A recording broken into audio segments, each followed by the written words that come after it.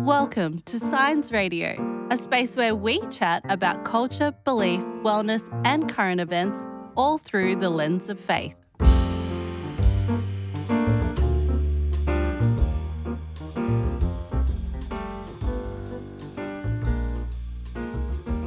Welcome everyone back to another episode of Science of the Times. We have an interesting topic today. We are talking about the latest thing that has come out into the world, ChatGPT. In our March issue, we had an article by Eddie, who is joining us today, called Chatbot, Your Limitless Friend. So welcome to the show today, Eddie.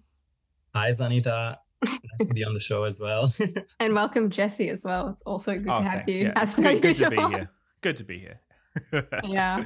Well, Eddie, before we jump into things, can you just tell us a little bit about yourself, where you're located, and what fascinates you about ChatGPT? So just a little correction, Zanita. It's GPT, not ChatGPT. Oh, no. So about myself, I'm Eddie. I'm originally from Romania. I moved in Australia about 5 years ago. And at the moment, I work as a nurse for Tweed Hospital. What fascinated me about ChatGPT was essentially trying it out and seeing the consequences that's going to have on the world. So I was always interested in the domain. I have a background in business, and I tried a few different tools of automatization before, but we all kind of know how bad they are, whether it's Google Home or Siri. We have to tell them probably 3-4 times to do a simple thing like turning up the volume. When I first tried it out, I probably experienced exactly the same as so many others, hence why it already reached 100 million. I started to ask simple questions like somebody would ask Google, and then I started to experiment with things that are a little bit more complicated, like asking it to develop a travel program or to give me design ideas for a room and so on, until at one point I started moving towards really meta and funny suggestions, like asking it to write a letter to the humanity from the perspective of the tree in the Garden of Eden or something like that. And it wrote this beautiful letter with advices, and it's incredible. Yeah, I overheard you telling someone, I planned my trip away on chat. And I was like, what? Like, I haven't even heard about this. I just heard people kind of freaking out about it and worrying about how it's going to impact wars in the future and things. Have you heard of other creative uses that I've also seen people take a photo of their fridge and chat will tell them what they can make out of what's in their fridge and then give them recipes. So there are cool uses for it. Have you heard of any others? I actually have an awesome use for traveling. So let's say that you are going in a different country. Well, I can use in this case, for example, Morocco. So what I'm doing is I'm using the prompt act as, and then you say, act as a person walking the streets of Marrakesh during the day. Describe the colors, the textures, the facades of the buildings. Tell me the noises that I hear. Give quotes from the persons walking next to me in different languages. Tell me, what you see in the bazaar, the spices and so on. Anyway, this one comes up with the most beautiful description. It almost feels like you are reading a book describing the location, and it's actually an awesome way to insert yourself into a different country, because it actually works as the perfect tour guide. But apart from that, creative uses are many. You just need to be precise with your prompts and tell the chat to act as a tutor or art teacher, poet, whatever you want. Yeah. I saw a video recently by the YouTuber Tom Scott, who was talking about how he used it to write code, and the way that he broke apart the process that he would have gone to write the same code. He began to realize that this AI is making some of the same almost human mistakes that he would have made in developing this code. And so I think it's interesting that in some ways, like, it's comforting that ChatGPT is not just perfect, but also because of the fact that it's becoming more human-like, it's also a little more terrifying in a way. Yeah. It's bizarre. Yeah, and exactly on the same tone, I found it quite funny how sometimes the chat is convinced that it's not wrong. So for example, you say 2 plus 2 equals 4. The chat is convinced that it's equal 5. And then you're trying to argue with it. And you say, no, I know for a fact it's 4.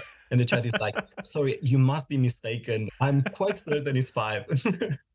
That's so funny. And I think as people are listening to this, they're going, we're starting to almost feel like this is sci-fi. This is like what happens in films and movie. This is not like real life. So it almost feels like as well, this has just kind of exploded out of nowhere. Like this year, it feels like that this has just kind of happened and everybody's kind of been taken by storm. But has this been a development process for things like ChatGPT, like, you know, for instance, AI art generators? Has this been going on for a while, or is this like a very recent trend? Yeah, so I was actually reading an interview with Bill Gates in which he was describing the elements in the history of technology that actually changed the world. And he gave as an example that probably the main pillars were, you know, the personal computer, the graphics user face. So the fact that you can actually use a mouse and write with the keyboard and then you see it on the screen. Then you probably had, you know, the iPhone. But the next big generation is AI. So this has actually begun probably more than 10 years ago. So there was always a dream of creating an artificial brain using things that actually sound like a brain. They're called neural networks. So they're trying to imitate, you know, the brain through the use of internet and different technologies that imitate different processes. So for example, in terms of OpenAI and ChatGPT, this one was actually started about 7 years ago. And the whole idea is they wanted to create a language synthesizer. You input a very large amount of information to it. And then what it does, it just predicts what's the most likely word or phrase that needs to come after the context. And then, but yeah, based on your tone that you're using. So it's been in development for many years. Yeah, but it's only just sort of like now like become a conscious in the I guess the public eye. I guess it's more of a comment or a thought around the societal impact that this is happening. The fact that for so long it's kind of been in development, perhaps, you know, in the background, but now it's just like, oh, wow, this is here, and what's it going to do? Like, I don't know how to deal with this sort of thing. Yeah, until now we've only seen it in games, in things like chess, in that they would use AI to have the computer play chess against itself so that it can train itself to become a specialist. But now to actually use words instead of numbers, that's the most massive development. I guess we've seen it in films like, you know, there was almost like 10 years ago now, there was films like Her and there was films like Ex Machina, which you mentioned in the article you wrote. So it's like this idea of robots and technology having emotions and being able to communicate like another human. That's not necessarily new either. Like we've seen that, but I guess the difference is now that it's like we're actually seeing it in our own lives and we're like, oh, this is actually reality. We're not just watching movies about robots and technology. Yeah, I started looking throughout history and I saw so many examples of creations that humans did to help them out. In Greek mythology, you had Pinocchio, you had Frankenstein's monster. It was fascinating to see how much humans wanted to be creators themselves and to have, to inanimate objects. Yeah, it's almost like the impulse to play God. If it's not like actually sentient life, at least it kind of looks a little bit and sounds a little bit and feels a little bit like sentient life. Yeah, 100%. Yeah. So let's talk a little bit about the real world ramifications. And there's a quote that you talk about by everybody's favorite dictator right now, Vladimir Putin. And he has something very interesting to say about AI when it comes to ruling the world, perhaps? That article was actually from 2017, just to realize how long the big powers knew that AI is going to become massive. He was quoting in that article that the wars of the future are going to be held with drones. And then, both countries at war would have a set of drones. They would fight against each other, and the ones that will still have drones at the end surviving, they're going to win, and the others the only thing they can do is just surrender. So anything to do with, taking the humans out of the picture and using artificial intelligence for modern weapons, for, potentially society control. Who knows, maybe in the future we'll have a judge that's a computer. Well, they have actually done like studies or experiments showing that AI juries are better at like knowing whether someone is guilty or not based on a number of things that we aren't good at. So like we might think someone is guilty based on certain things, but artificial intelligence is better at knowing whether someone actually is or not. Like the percentages are higher that they are right over us, which is pretty crazy. So artificial intelligence is already kind of being used in like the law system. Mm. And probably that's the scariest part, because until now, if you're dealing with a human, even if he's intrinsically evil, you can still sort of see a bit of humanity. You can still see, even in the eyes of an evil judge, you can see a little bit of compassion, understanding at least how they have just destroyed the family, or that person is hurting and so on. But when you have a neutral, impartial judge that can't even understand human feelings and just gives life sentences, it's quite scary to think of. I think this is probably a good segue to talk about bias, because obviously we know that humans have bias. Humans are prejudiced in different ways. And so there's this idea that, well, AI must not be prejudiced or biased in any way. It must be perfectly impartial, perfectly neutral.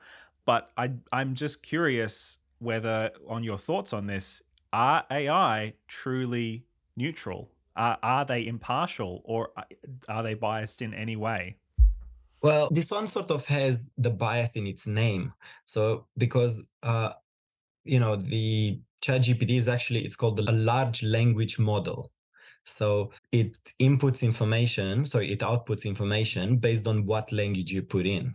So if you train it on a data set that has, political leaning, or it has, let's say, flawed information, a flawed history lesson, this is exactly what's going to output. Yeah. So, and it's, I actually noticed when I started to type and you see the text appearing, that it almost feels magical, and you tend to believe more what it says because it's so neat and nice. And until now, we almost developed sort of a wisdom of the internet.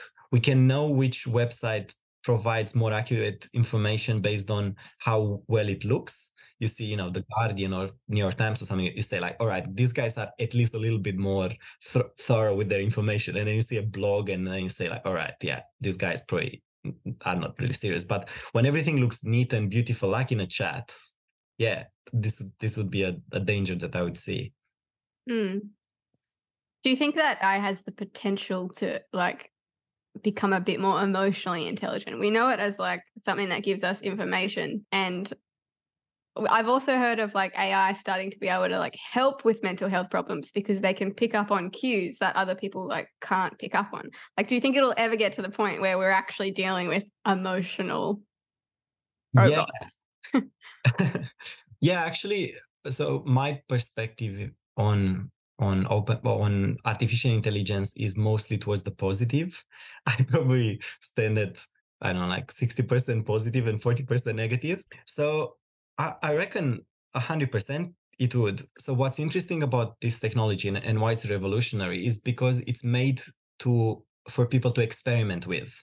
The reason why the iPhone was so revolutionary, or the computer or the internet, is because it was a blank canvas. So it was just allowing people to come up with apps and, different uses. It's almost like you're putting all the information in a jar, and then you start shuffling it, and then you allow the people to decide what the technology is going to become. So obviously, as humans are so emotional and they love, this, human language, I reckon somebody is gonna use it in the same way. What about true sentience? And I know that's like a very loaded term, but I mean, the very crude example that I jump to is I, Robot, the film, not the, Isaac Asimov novel necessarily, where you have an AI that is main directive is to protect humanity, and then she decides that, you know, the best way to protect humanity is to become like a tyrannical overlord dictator and restrict everything that humans are doing, and to kill all their leaders, and to, you know, shut down the cities. Like that's in some ways the scary part of sentience. But do you think that we're getting to a point where AI will be able to develop its own set of moral codes outside of the inputs that humans put into them? You can actually see how complex the human brain is compared to a computer, based on how much of a struggle, you know, billions and billions of computers working at the same time just to imitate a glimpse of the human brain. So in terms of coming up with its own morals, the glimpses that I saw were, for example, from chess, in which this technology that I was talking about before started using techniques that humans have not used previously. And before, a computer would learn from humans. Now humans learn from a computer. In terms of like sentience, probably we can imitate it in some ways. You know, that Turing test, the test that you take, in which you have a conversation with a computer, and the computer has to prove that he is human. And you let's say if you do the test for a human and a computer, a blind test, a computer has passed the Turing test if it can actually fool you and you believe that, you know, it's a human instead. Probably there will be a lot of computers that can pass the Turing test, but whether they actually are sentient, that's a different story. Yeah. So maybe it's that computers might be able to find a way to look and feel sentient without actually being sentient, because it sounds like what you're saying is that in some ways AI is limited by the hardware that we're able to produce to be able to create the processes necessary to create sentience, or to at least imitate sentience on the level of, as you say, a human brain. Yeah. So working in healthcare, I started noticing a few patterns of the way humans think. For example, in people that have dementia. So you'd see that, for example, thinking works through pattern recognition and works in almost like a cycle.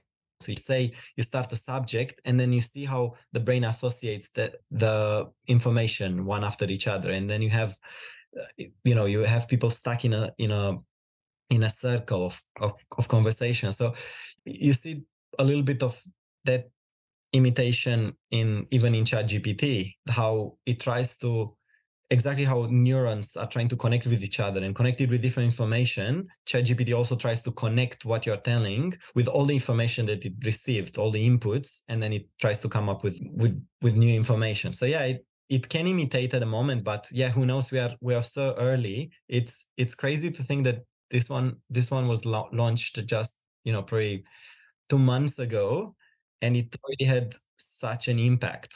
And yeah, it almost feels like generation 10 or something. Yeah, and it's only generation 1.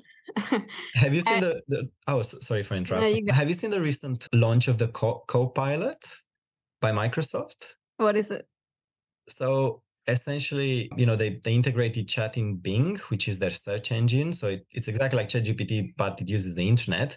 But now you'll be able to use, the Copilot, you can use ChatGPT using your normal apps as well. So PowerPoint, and Word, and Excel, and so on, and email. So you can actually now prompt it to create PowerPoint presentations based on a Word document that you have. Or you can create a Word document based on a PowerPoint, or write notes in a meeting. And then you can ask, can you please summarize? Can you tell me what they're discussing? What are the main elements that came up with the discussion? Yeah, even this sort of thing, mind-blowing. Every minister that's listening to this is going to be rubbing their hands together going, finally, creating the PowerPoint's the most annoying part of the sermon. I've actually used it to write Bible studies as well. Nice. Wow. It's amazing, actually. Wow. Because it speaks all the languages, so you can. Oh, goodness. I noticed that if you feed it up to 3 tweets, it will write a New York Times piece that is either optimistic or neutral, either left-winged or right-winged, either comedic. Like, it can literally be whatever you want. Wow. Yeah, Wow. it's insane. Well, on that, let's talk about the world of jobs and academia and all of the fields that, everybody's worried about. What do you think? I mean, obviously, we're very early days yet, so this is maybe more of a hot takes sort of session, but what do you think are going to be the impacts of AI in the jobs that, most people can think of, whether it's in teaching or schools or, writing or whatever? Yeah, I would start with the positive. I think the biggest impact and most positive impact is going to have is going to be in education. So I saw a set of images that would compare things that were in a certain way 100 years ago compared to now. So it would show a picture of a horse, and then now you have a car. It would show, I don't know, the picture of a phone or a telegraph, and then now you have an amazing new phone. And then it showed a picture of an ancient classroom, and then it compared it with the classroom from now. And you could almost argue that the classroom from the ancient times was better because it was in a theater, and you had a tutor, you had uh, somebody that you could follow. And now in our modern world, everything seems really, really, kind of ancient in style. So I would say it would have a positive impact because you can have a personal tutor. It's almost like you're reading a book and you can ask the book on every phrase what exactly it means. And yeah, I think that it could help democratize teaching. It could help people that don't have access to funds to not only be able to ask questions, but be able so this model is actually able to change its style and tone and complexity of language almost based on people's personality or level of knowledge. So you can explain to me like I'm 5 years old, or explain to me in a grade 10 language level. So I reckon in teaching it'd be a great aid for the teachers as long as they use it in a creative way. And humans have demonstrated that they're always creative with new technologies. So the positives are probably to eliminate a lot of the mindless tasks. I remember when I was writing my thesis, probably 90% of my time was spent finding information and then editing it. And then only 10% was the creative part. So it'd be amazing if we could eliminate, editing all the spaces in a document and getting accurate information and so on. Negatives could be the fact that whether now you can still survive without using technology. Potentially in the future, you might not be able to. You might need to be a little bit savvy. So it's awful for so many people that are, maybe they don't identify with technology. They want to live in nature, or they're just not prepared for that. Yeah, it's an interesting idea, that the thought of not being able to live without technology. It's not really something I've thought about, but I think a lot of people are kind of concerned about chat because they think we're going to we're going to lose our critical thinking skills and our solving skills. And what's going to happen to, when we educate kids, what are we educating them to do or to be if they can just get information at the touch of their fingertips? Mm. Yeah, and maybe there is almost like a ritualistic aspect to finding information from books, going to a library, opening another book, reading both, thinking, compared to if somebody just gives you on a platter the answer, beautifully packaged, neat and correct, makes you feel smart straight away.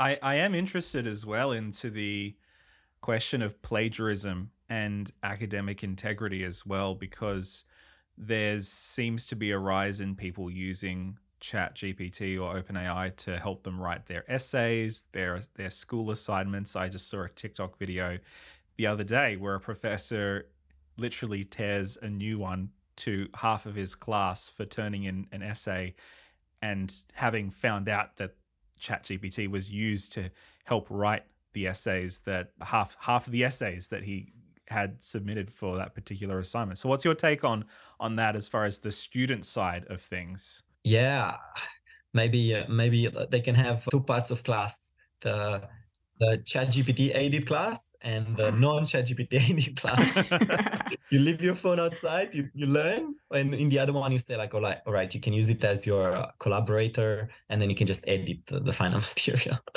What do you think?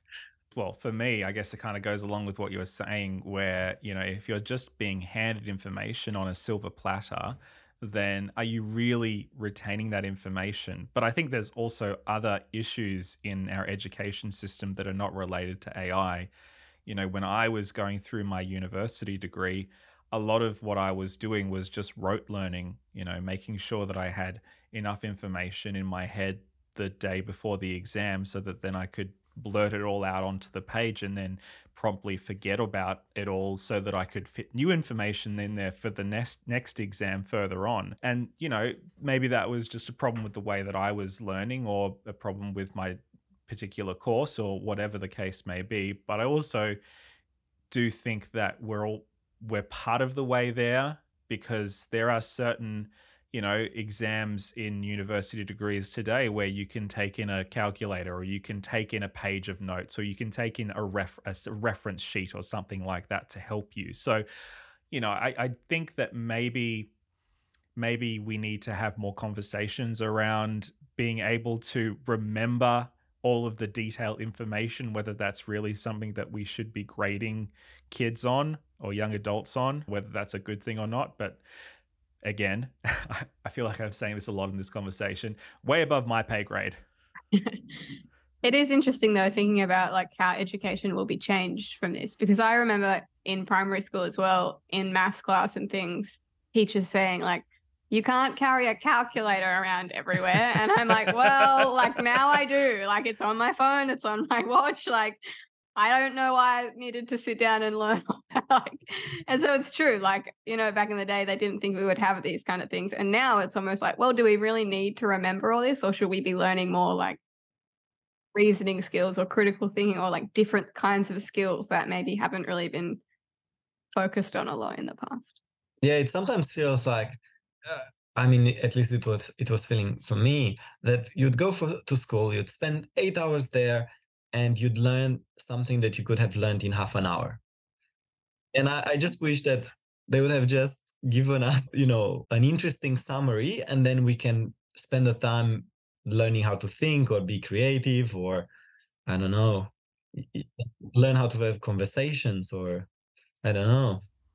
Yeah, it's funny. I was talking to some teachers the other day here in New South Wales in Australia, and they were talking about how the big shift in our area is now about just raw data, just knowledge. And we're moving away from what was the big thing once upon a time, which is soft skills, being able to have interpersonal relationships, how to work with people, and all those sorts of stuff. And it is quite interesting, because I heard a university lecturer a number of years ago gave a talk at the local high school I was working at, and he said that when it comes to the workplace, you can have as much technical knowledge as you like in your given profession, but if you don't have soft skills, aka things that you can't just learn, you have to actually grow and develop as a person to be able to deal with difficult people, to be able to manage a team, to be able to think laterally. It's only going to get you so far. And I do wonder if maybe the advancement of AI, where you can have knowledge at your fingertips at any given point, is going to reinforce the need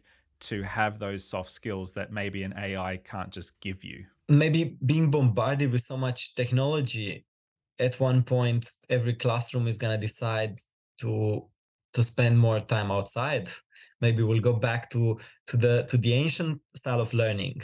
We'll will be, probably when the metaverse will be developed, or when we'll actually have a brain interface with some sort of artificial intelligence. Maybe you go in your classroom, you plug yourself in, learn deeply for a few hours, and then afterwards you go and play in nature and develop those soft skills that you're talking about, or just, I don't know, start climbing trees and Hmm. play with Yeah. your friends. Yeah, I do love your optimism around AI and chat, Eddie. I think it's why we had you on the show because, yeah, we're hearing all sorts of negative things. I think like when you sent me that article where Putin said whoever wins this AI race will be the ruler of the world, I was like, let's shut this thing down. like, no way. But like you're saying, there are some really awesome things and inevitably it's going to happen. Like Sam Altman is the CEO. If he doesn't like head it, someone else will. So Yeah, I've found this concept. AI cannot be stopped. It's like a train that has been started, and there is now an arms race who's going to develop it first. So the genie is out of the bottle. So the only way we can actually deal with it is accept that it's going to happen, and accept that we don't have control, and just try to support the initiatives that make it the least evil, and probably just find good uses in our daily life. Because on the internet there are so many dangers. We could go in a lot of evil pathways, but the internet is also magical. If you'd show the technology that we have now to somebody 100 years ago, and you'd say, like, you can ask any question, you can talk with a machine that can understand you can see any street in the world on Google Street View, or I don't know, you can search any information, they would be mind blown. But you can see how much we have been burnt out by the internet, in which a technology like this comes about and we are so cynical and scared, probably because we got used with being betrayed by the creators and seeing how, yeah, all right, we had high expectations about social media and social networks, but you now made it just a marketing ploy. We are the product. So you can see why people are so cynical. I suppose touching on that, you mentioned in your article that AI has created this set of commandments almost. Do you want to touch on that a little bit? Yeah, so those commandments weren't actually written by the creators of ChatGPT. It was actually just a prompt that I used, but essentially they were probably fed by the creators. Probably in that large language model, they fed, a set of ethical principles that it has to adhere to. So anyway, amongst those principles, you had to try to not be biased, to strive to give correct information, essentially not be evil. Whether the model actually follows all those principles it's a different thing, but at least it's good that You have them. they're based on some sort of Yeah. planning. I guess it's just like the Bible gives us commandments, but we don't necessarily follow them. But the intentions are good. Like the intentions were there by the creators. And so it's sort of the same thing. The creators of chat have put into the system, I guess, values. Yeah. There was a quote in the article, but it just didn't fit in the space, in which one of the pioneers of the internet was saying something like, the internet was once a place of dreamers. There was no idea of competing with each other. Everything was about open flow of information, positivity, collaboration, and so on. And compare it with how it changed nowadays, in which it's exactly the opposite of the open, positive, romantic view of the internet. So probably the creator of ChatGPT also has been a dreamer. I don't think he has bad intention necessarily, but let's hope that money or competition will not change that as well. The piece that I also want to just quickly jump on, and this is not so much about ChatGPT as it is about AI art, and I apologize if this is a little bit of a diversion, but we're seeing I feel like at the moment we're at the tail end of this big excitement about, AI art is going to generate all this sort of amazing stuff. And oh no, there's going to be no future for artists anymore. Do you see this as something that's just going to eventually fall by the wayside? Is it going to get smarter, do you think? Is it going to kind of have to go away fundamentally because of the inherent legal and ethical issues that are involved in stealing works of art from all corners of the internet? What's your sort of take on that? Yeah, probably we'll always have AI art from now on. It's going to be a section in the museum, but I still think that human feelings are still essential. And you can see that in the museum, even if the piece is, modern art and it's hard to be understood, if it's something that actually impacted somebody, people are going to be emotionally touched by it. I actually was thinking what you were saying about humans wanting to become creators.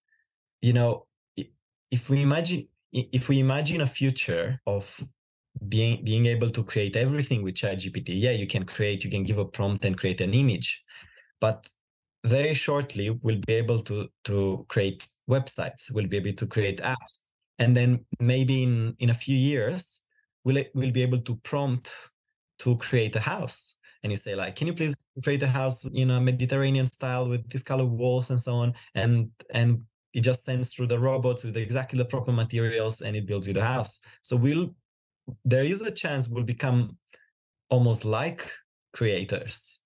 I was just going to also quickly plug, if you haven't already had a look at the March issue of Signs of the Times magazine, I'm just holding it up in the video version, but the cover is an AI generated image of, so I inputted the Afghan girl, that famous National Geographic photo, but in the style of Vincent van Gogh. So that's what this is. So if anybody has actually seen the cover and they've gone, what's that all about? Then that is what that's all about. Well, working in media, do you think that AI art could be copyrighted or should be copyrighted? Yeah, that's a hard one, because I know like at the moment, one of the big conversations is around, these companies going to get sued successfully by artists from whom they're drawing their art from? Because I mean, I guess you can't really copyright the style of Leonardo da Vinci or Michelangelo, but you can maybe copy the style of Banksy or somebody who's currently alive or is owned by a company.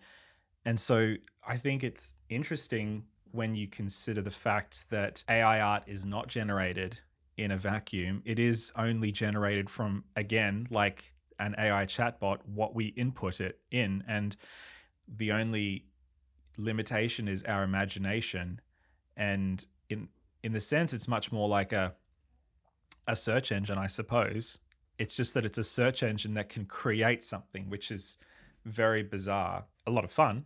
But if I was, I guess the major problem is, if I was to go and try and sell this image that I created in DALL-E and try and get money for it, number one, like, am I infringing on the copyright of the photographer who took the image of the Afghan girl for National Geographic?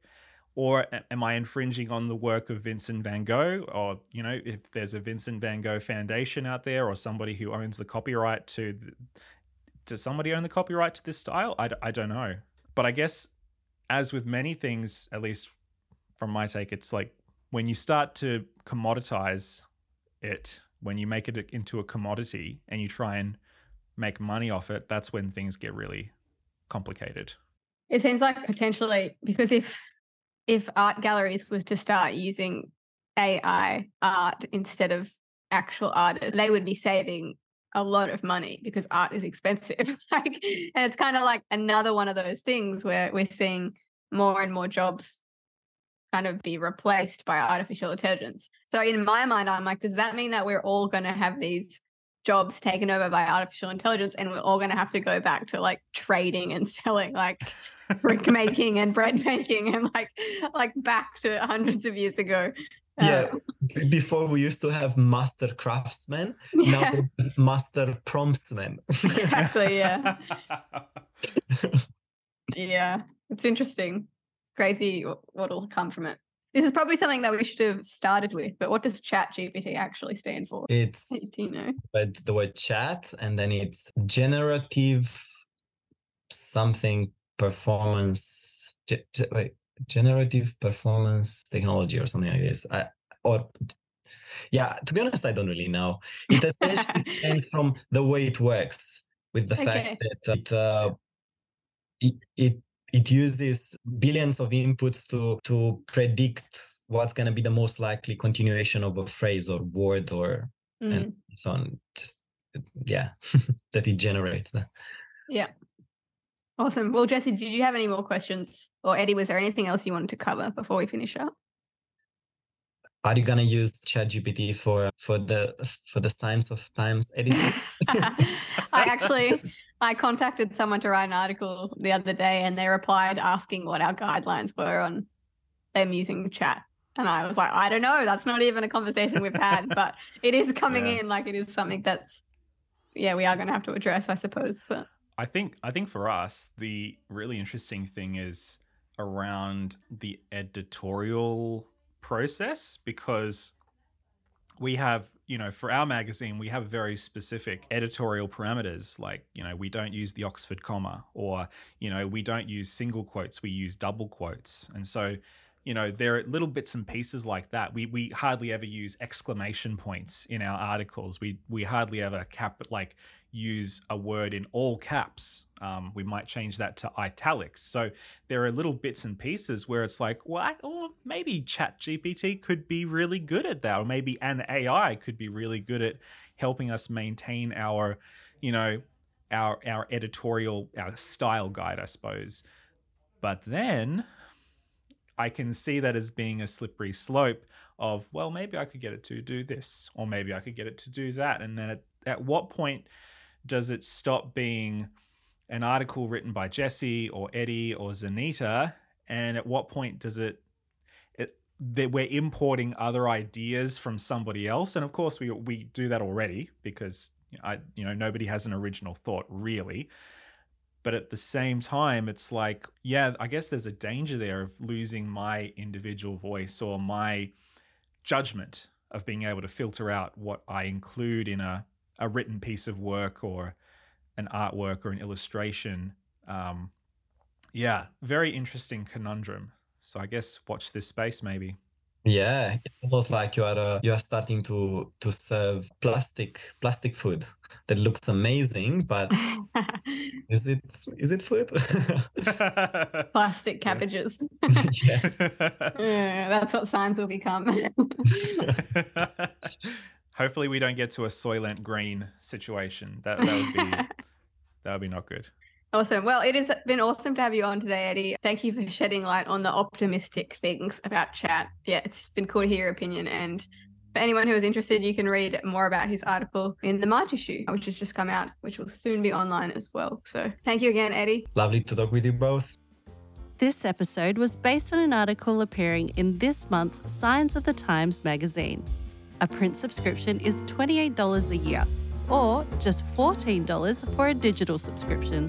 To find out more, visit scienceofthettimes.org.au.